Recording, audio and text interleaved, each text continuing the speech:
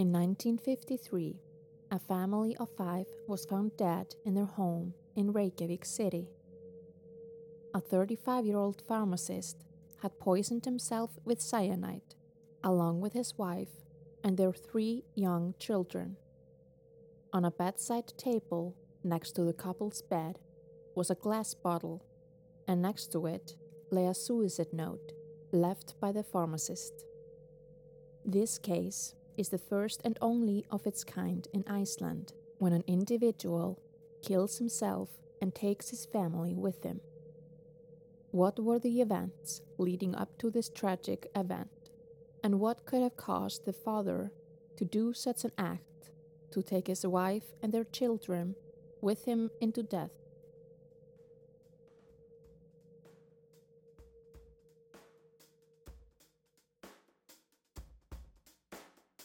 You are listening to the Icelandic True Crimes Podcast, your weekly injection of Icelandic crime and mystery cases. I am your host, Margrét Björns. Some of the episodes may feel disturbing for listeners, so I advise to skip ahead when needed. Also keep in mind that care and respect must be taken in discussion of sensitive cases. You can find additional information on each case under show notes on the website IcelandicTrueCrimes.com. Let's dive into this case.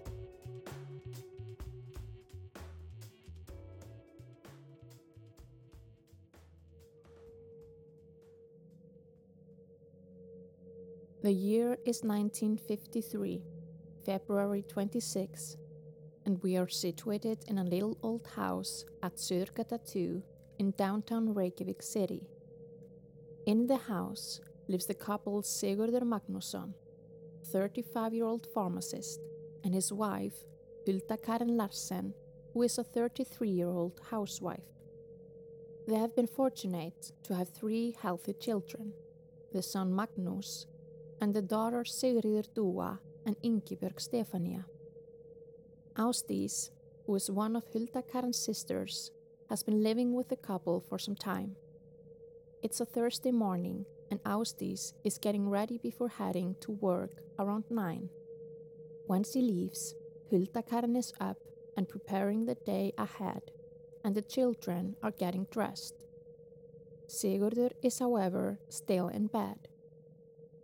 2 years prior, he had been diagnosed with encephalitis and therefore been on a leave from his job at Reykjavik Apotek Pharmacy, but just recently started working there again as a pharmacist.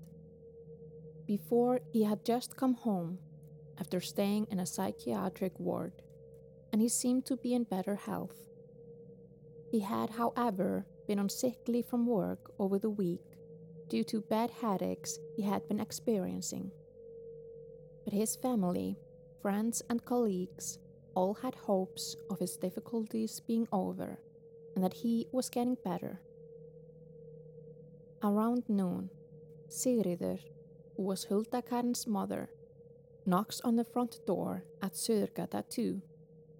With her is Áslaug, the twin sister of Ásdís, and they've come together from where they lived in Ytri Njarðvík to visit Hulda Karen and the children.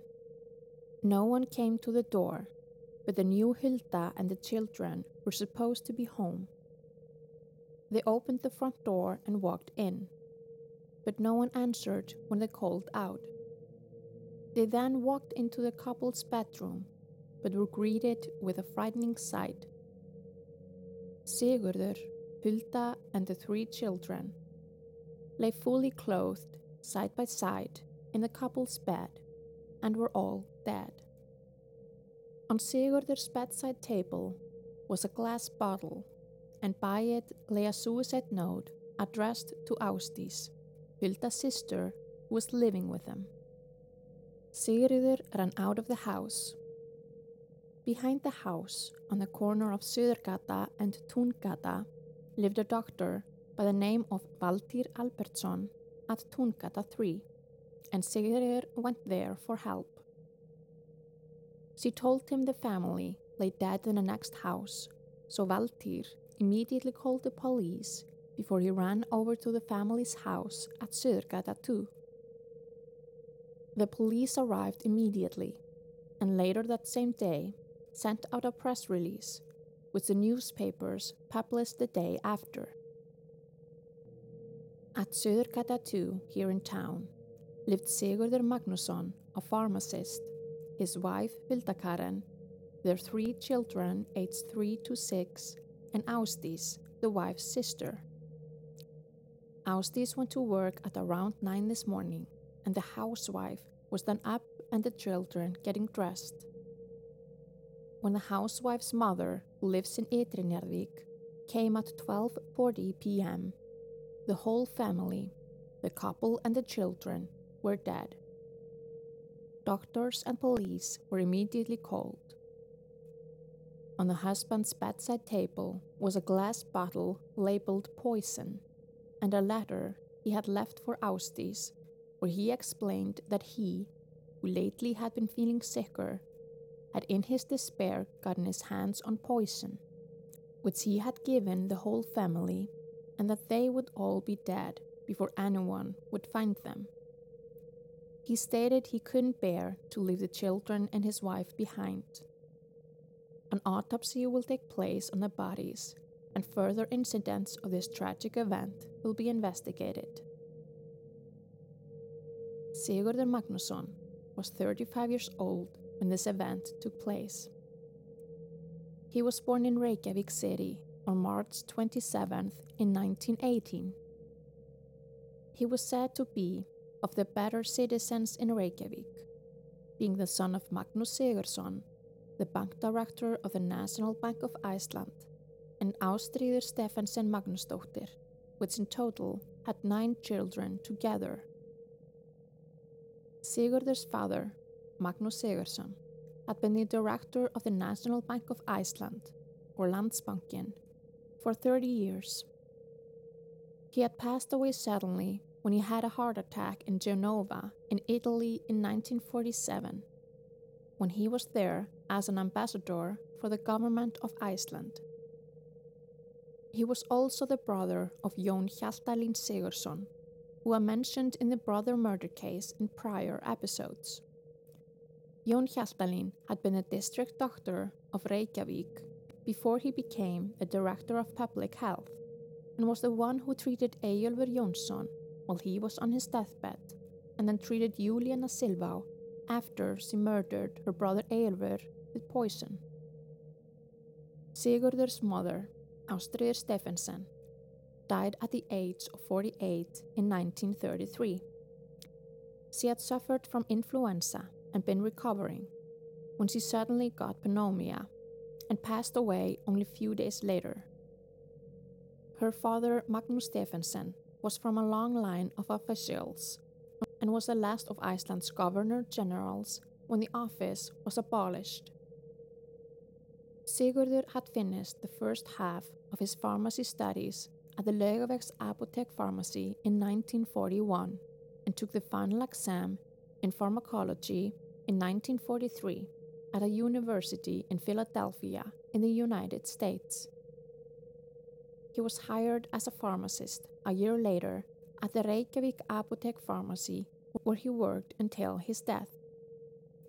Sigurður was thought of as easygoing, pretty much reserved in his manners and behavior, determined on his opinions, and a man who stuck to his own.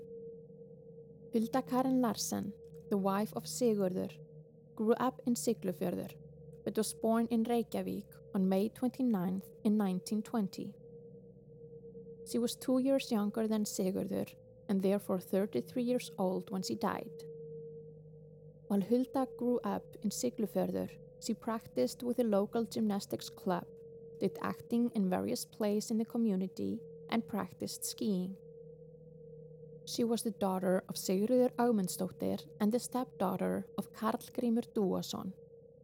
But Hulda's father was a man named Kai Larsen, who lived mostly in Copenhagen in Denmark. Little is known about him, but I've tried to dig for information on who he was. 2 men can be considered to be him, but I'm not going to state anything about who he was without any concrete facts. Before Hulda was born, her mother had given birth to 2 sons who were put up for adoption. And then Esther Svanlaug Bjarnadóttir, a daughter who grew up in fostering. Together, Sigríður and Karl had 5 children. The youngest were the twin sisters Áslaug and Ásdís, but Ásdís was the one who lived with Hulda and Sigurður at Suðurgata when the tragic event took place there. Sigurður and Hulda had not lived for long at Suðurgata. After they got married, they had 3 children together. The son Magnús in 1946, next the daughter Sigríður Dúa in 1948, and then the daughter Ingibjörg Stefania in 1949. Therefore, the children were only around 6, 5, and 3 years old when they died in 1953. The house at Suðurgata 2 is generally referred to as Dillonshús or Dillon's house, and is among the oldest houses of Reykjavík city. It stood at the corner of Suðurgata and Túngata, but due to its story, the house was transferred to the Museum Árbæjarsafn for preservation in the summer of 1961. But the story in question is not the story of Sigurður and Hulda.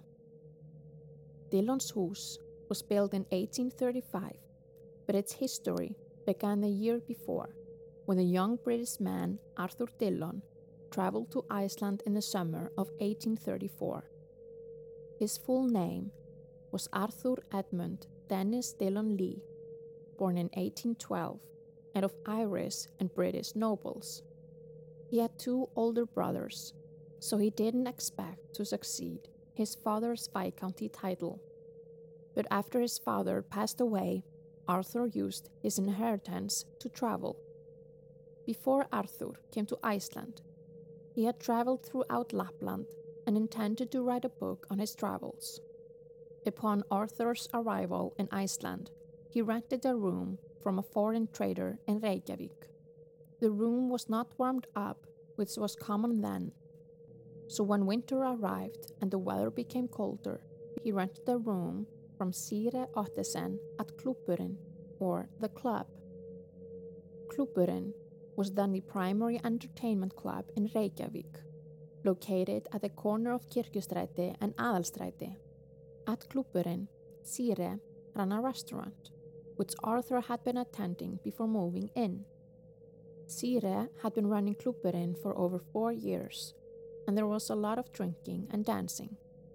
Sire was thought of as one of Reykjavík's most beautiful women, and she and Arthur fell in love. Before the year was over, Arthur had bought a building property with a kitchen garden on the opposite side of the street next to Klúbburinn, and began building a house for himself and Sire the spring after. That house was at Suðurgata 2, where Sigurður and Hulda later lived with their children. Arthur and Sire moved into the house before it was fully built and planned on getting married. They were expecting a baby, and on June 13th in 1835, their daughter was born and named Henriette after Arthur's mother.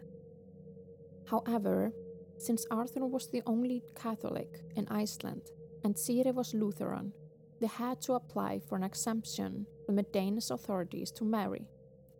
They were refused to marry, since Arthur's relatives in Britain protested their match, and therefore one of his older brothers was sent to Iceland to bring Arthur back home.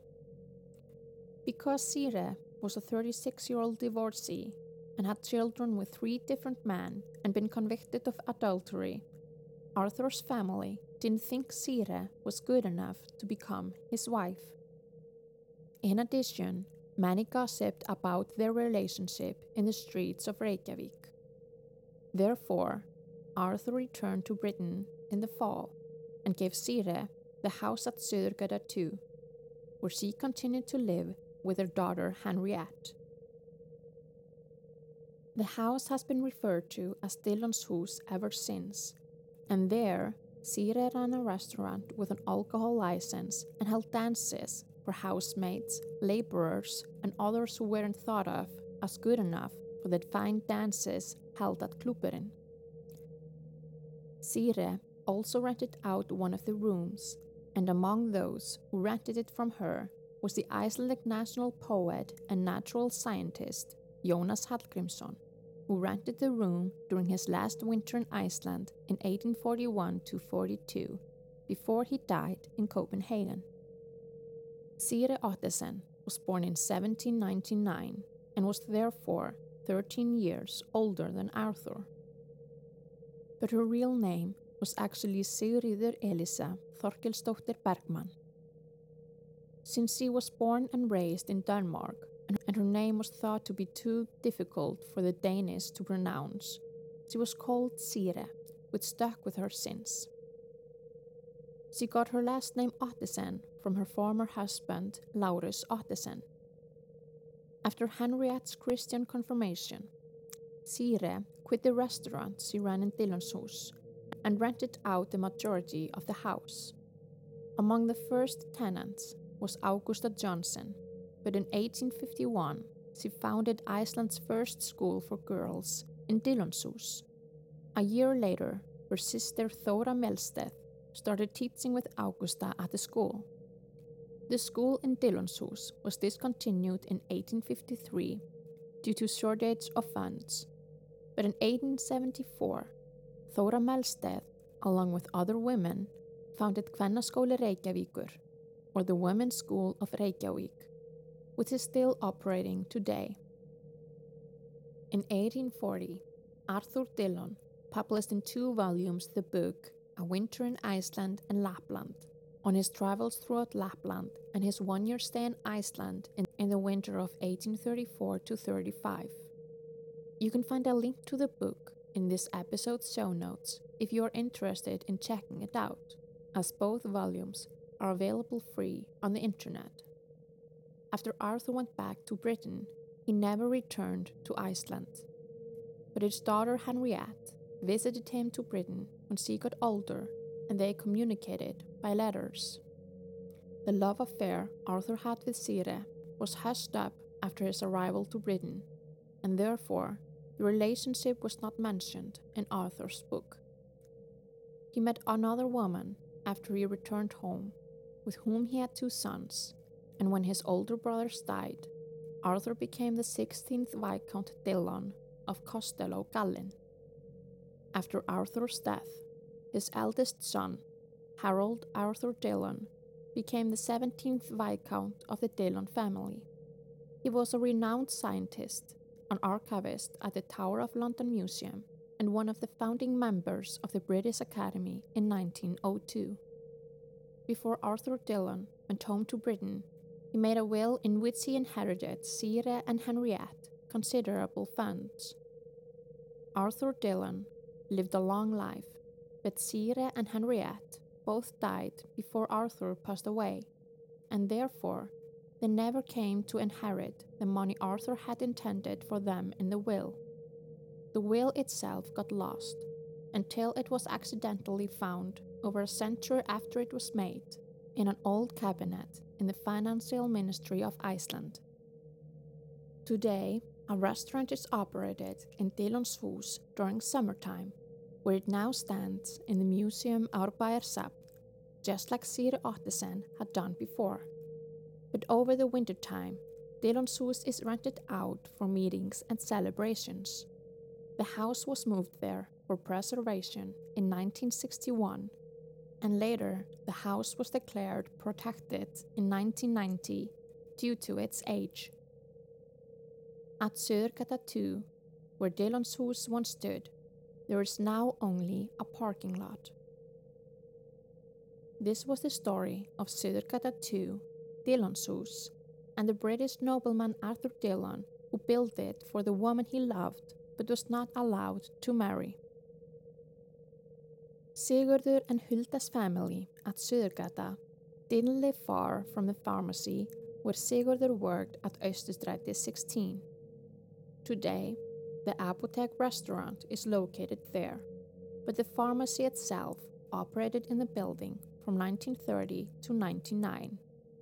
The pharmacy had previously been operating at Austurvöllur 4, where now is Thorvaldsenstræti 6, but that building was torn down in 1960. It is noteworthy that in the history of the Reykjavík Apotek pharmacy, 3 individuals are known to have committed suicide by taking in poison. Sources do, however, contradict whether one of those cases was a suicide or death by natural causes, but I will get into that in a little. When the Reykjavík Apotek pharmacy was operating at Thorvaldsenstræti, there lived a Danish couple, the pharmacist Niels Smith Kruger and his wife Maria Josephine Angelique Kruger. One morning in 1882, the couple was arguing in the dining room at the pharmacy when Maria became angry with her husband Niels, so she threatened to drink carbolic acid from a bottle she held if he didn't take back what he had said to her. Niels didn't take her words seriously and said that she should do whatever she pleased and walked from the dining room to the pharmaceutical part of the house. After a while, he was notified by another member of the household that Maria drank from the carbolic acid, and then she died before anything could be done to save her. When this happened, Niels was 32 years of age and Maria 27. The couple had been running the pharmacy for over 5 years and had 2 daughters together, Louise Johanne Kruger, who was 2 years old, and Ingeborg Kruger, who was only 2 months old. The younger daughter, Ingeborg, died half a year after her mother's death, and Louise Johanne was sent into fostering. When Maria passed away, a man named Jón Tómasson was an assistant to Niels at the pharmacy and lived there with the couple. He was 27 years old, the same age as Maria, had moved in with the couple 3 years prior to her death. He kept living with Niels at the pharmacy after Maria's death, working there as his assistant. But a few years later, in 1890, Jón is also supposed to have committed suicide by taking in poison at the pharmacy. As I mentioned earlier, sources contradict whether his death was a suicide or not. But the rumors ever since say he willingly took in poison to commit suicide. Newspapers at the time state that Jón had been suffering from influenza and had accidentally taken in too much of something he was using to treat himself and therefore died. But whether that's true or not, there are many stories of incidents with ghost hunting in the house where the pharmacy once stood at Thorvaldsenstræti 6. I will tell you in more detail about Maria Kruger and Jón Tómasson in another episode later. But let's get back to the case of Sigurður Magnússon. Sigurður got a pharmacy license in 1951, which at the time was hard to get, and therefore he could have opened his own pharmacy. However, it didn't come to him doing so, since he had become ill. Not much is known of Sigurður's illness, but what is known is that he suffered from a brain disease that was considered to be encephalitis. In some cases, encephalitis can lead to psychiatric disorders, but it was not clear at the time whether that was the case with Sigurður or if he suffered from a mental disorder or a personality disorder, regardless of encephalitis. But the encephalitis had its effect on Sigurður, and therefore he soon became unable to work at the pharmacy. He had been confined in a psychiatric ward for some time, and at one point he was in such a critical condition that it was necessary for a policeman to guard him 24 hours a day, so he wouldn't harm himself or others. It is not unlikely that Sigurður was suffering from severe depression and had suicidal thoughts. Nothing is known of which treatments Sigurður received while he was confined in a psychiatric ward, nor have I found whether he was confined in the mental hospital Kleppur or even at the Landakot hospital. Since Icelandic psychiatrists at the time saw their psychiatry studies in Denmark, treatments in psychiatry were under Danish influences. Electroconvulsive shock therapy and lobotomy were used to treat some mental disorders, depression, and psychosomatic neurological disorders.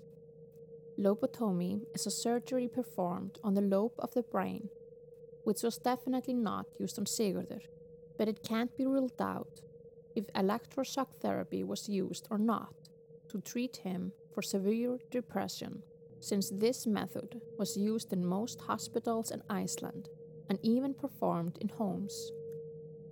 In electroshock therapy, a high voltage electrical current is launched quickly through the patient's head, who then loses consciousness and has seizures. This method was used to treat mental illnesses, mostly severe depression. It could cause memory problems right after the treatment and even permanent changes in those treated. Electroshock therapy has however changed since then, and today it is a standard treatment for severe depression at the psychiatric department of the Landspítala University Hospital in Iceland, where patients are usually sent 3 times a week for this treatment when no medication has sufficed. The patient is anesthetized before the treatment starts, and when muscle relaxants have begun working, an electric current is launched for a few seconds to cause seizures that last for about 15 to 30 seconds. In the past, electroshock therapy was not used at the mental hospital Kleppur, since Helgi Tómasson, the chief psychiatrist at the time, was entirely against this treatment as he found it to be inhumane.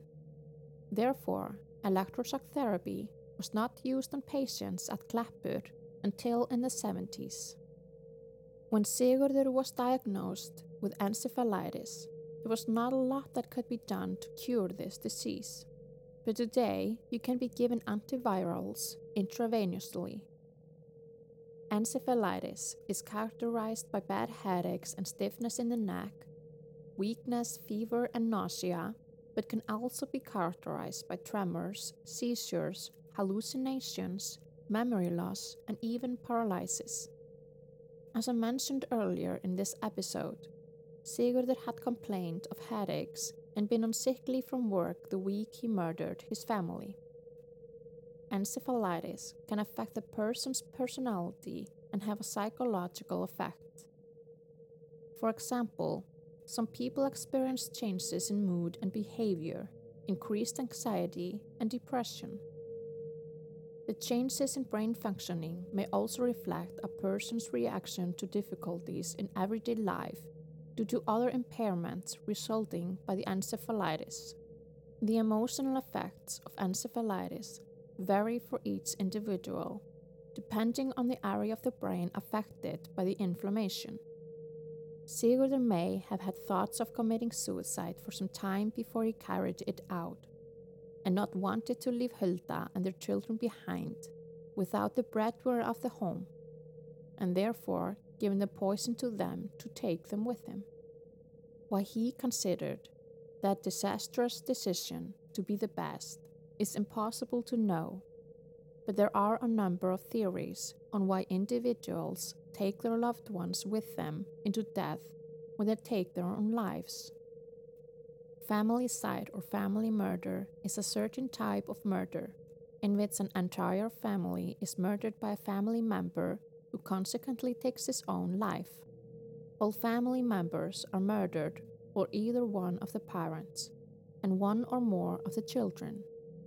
Not in all cases is the perpetrator one of the parents, as he can even be one of the children who kills their parents and siblings. Family murder is the most common type of massacre, but what separates family murders from, in quotation marks, traditional massacres, is that a killer murders his family members or loved ones rather than strangers. family murder also has other psychological and mental meanings, but differentiation is not made in all cases between massacres of loved ones and strangers. Family murders are also a taboo in sociological sense, since they in most cases involve manslaughter, suicide, and child murder, or filicide, when a parent kills their own son or daughter. Many researchers consider the subject an underrated topic in research and that family murders are not studied enough. Because of the psychosocial differences associated with family murders, it proves more difficult to address the risk factors and motives, such as the family circumstances that precede the act, the number of victims, and their relationship with the perpetrator. It all makes it impossible for researchers to generalize causalities in family murders, though they have identified common underlying motivations. The perpetrator in family murders is in most cases a male, preferably the father.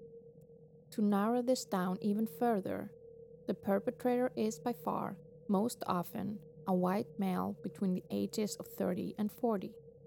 In about half the cases, the perpetrator does not take his own life.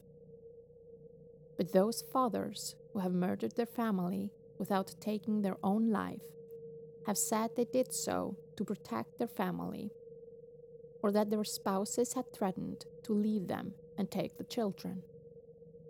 But it is also likely that the perpetrator has dealt with some kind of a personality disorder or had financial problems. In a study published in 2013, conducted by Liam and Reichelman, 238 cases of family murders were examined in the United States over a 10-year period. Their study identified 4 unique clusters of family murders in which similar characteristics and motivations were grouped together. The first cluster contains despondent husbands and involves the murder of the spouse and children of the perpetrator. The main theme of this cluster is altruism, as the perpetrator tries to protect his family by taking them along with him in his desired suicide. Financial problems are common in this cluster, as the perpetrator may have lost his job or has difficulty maintaining one, and feels as though he no longer has control over his family and cannot provide for them, and that he can't protect his family anymore, so their death is in their best interest. The second cluster contains cases of revenge on the spouse, in which the spouse and children are murdered by the other parent, and the perpetrator does not commit suicide. This cluster has underlying themes of rage from threat of separation from the spouse and loss of control. When the other spouse has attempted to end the relationship or marriage, it creates sexual jealousy or suspicion of infidelity, which causes the perpetrator to feel challenged regarding their possession of the family. He could view the family as a singular unit and is not able to separate the children from the other spouse, so the perpetrator justifies that the children are also trying to leave him, and therefore must include the children in the murder. The third cluster contains extended parricide. This cluster includes cases where the perpetrator is one of the children, who murders both its parents and its siblings. The perpetrator usually does not follow with committing suicide and is in their teens or early 20s. The parents could be the intended target of the perpetrator, and the siblings are seen as either an extension of the parents, or they witness their parents' murder and are therefore also murdered. The perpetrator's motivation is typically an external stressor, which the perpetrator considers the parents are responsible for, and therefore retaliates by murdering them. The fourth and final cluster contains diffused conflicts and involves the death of family members in any variation, such as parents, spouses, grandparents, in-laws, or cousins.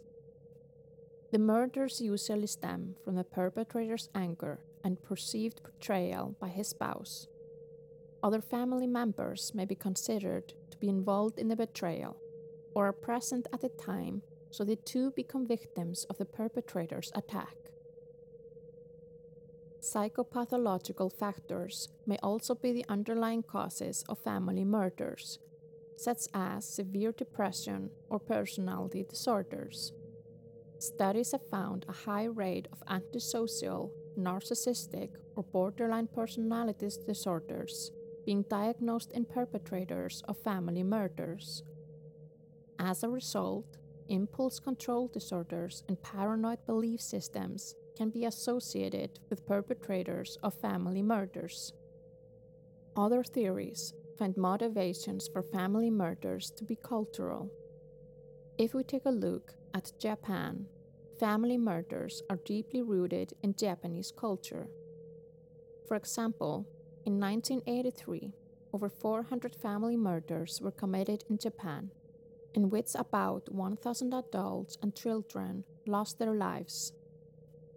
In Japanese, family murder is called ojaku shinju, and it is thought of as respectful to kill your children and then yourself to save your family's honor if it is in danger. That way, you cleanse your family of shame. This view on spiritual life in Japan is influenced by the theories of Confucius, that children are only an extension of their parents and therefore their property. So if the father or mother considers themselves forced to commit suicide, it is then, in quotation marks, normal that the children must die with them. Some Japanese believe that spirits of the dead meet after death, and therefore some parents have thought it best to also kill their children when they take their own life. In Sigurdur's case, the cause was likely psychopathological due to the encephalitis he had been diagnosed with, rather than cultural. Next to the glass bottle found on his bedside table, a suicide note was found, written by Sigurdur and addressed to Ásdís, his sister-in-law, who was at the time living with the couple. In the letter, according to the press release sent out by the police, Sigurdur wrote something to that effect, that since he had lately been feeling sicker, he had eventually, in desperation, gotten his hands on poison which he gave to his whole family, and that they would all be dead before anyone would find them. He said he couldn't bear to leave the children and his wife behind. In reports by the Public Health in Iceland in 1953, which reported on the autopsy of their bodies, it said that the bottle found was labeled camphor mixture, not poison, as stated in the press release by the police. At the time, camphor was used for colds and different kinds of respiratory diseases. A lab test then revealed that in the camphor mixture was a considerable amount of cyanide. Sigurdur had most likely mixed cyanide into the camphor mixture and then had his wife Hulda and their children drink from the bottle to defend a cold in their belief that the bottle contained a cough mixture. After cyanide is taken in, the blood pressure drops, the heart rate slows down, and the person has convulsions and loses consciousness. Eventually, the heart paralyzes and stops beating. Sigurdur had access to cyanide as a pharmacist in the Reykjavik Apotek pharmacy.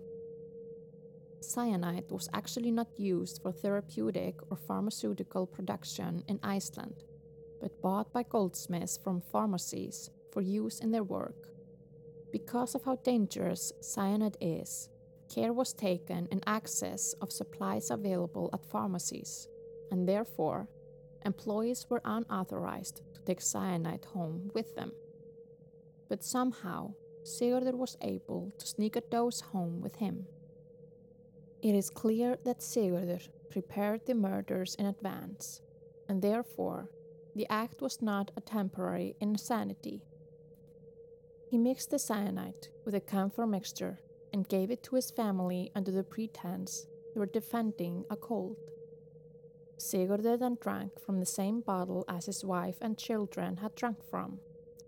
They were not able to find anything wrong with the flavor, as cyanide is completely flavorless.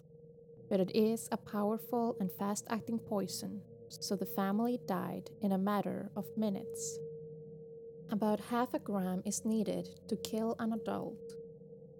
In news on the case, which were published in the days following the event, it was said that Sigurður had been of an unsound mind and had likely committed the act involuntarily. It is noteworthy how carefully it was reported on his case in newspapers.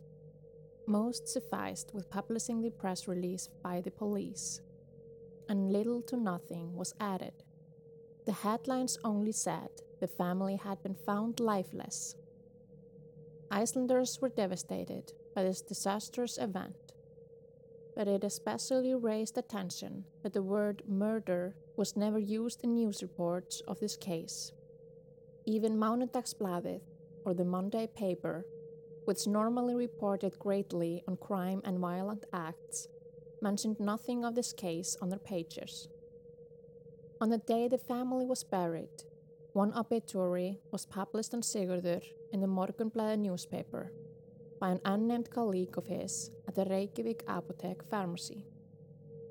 He described Sigurður as a reserved and calm man, with a likable sense of humor which made him popular among his colleagues.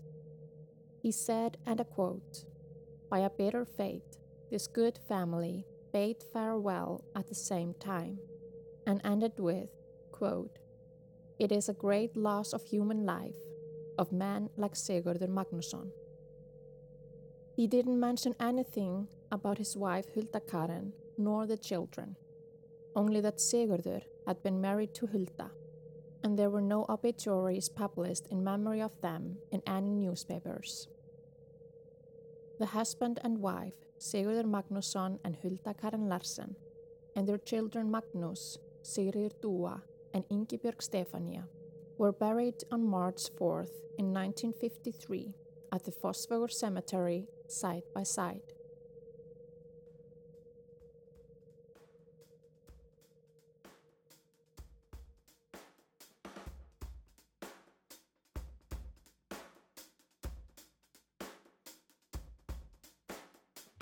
I now end this case, and in the next episode, I will present an even more recent Icelandic crime case. Thank you so much for listening to the Icelandic True Crimes podcast. I would love if you followed Icelandic True Crimes on Instagram and Facebook, and tagged and shared the podcast with your friends. That way, you support this podcast and help others find this show. Visit IcelandicTrueCrimes.com for this episode's show notes. Make sure you're subscribed on Apple Podcasts, Spotify, or wherever you listen so you don't miss out on new episodes. Until next, I'll see you in the podcast's discussion group on Facebook.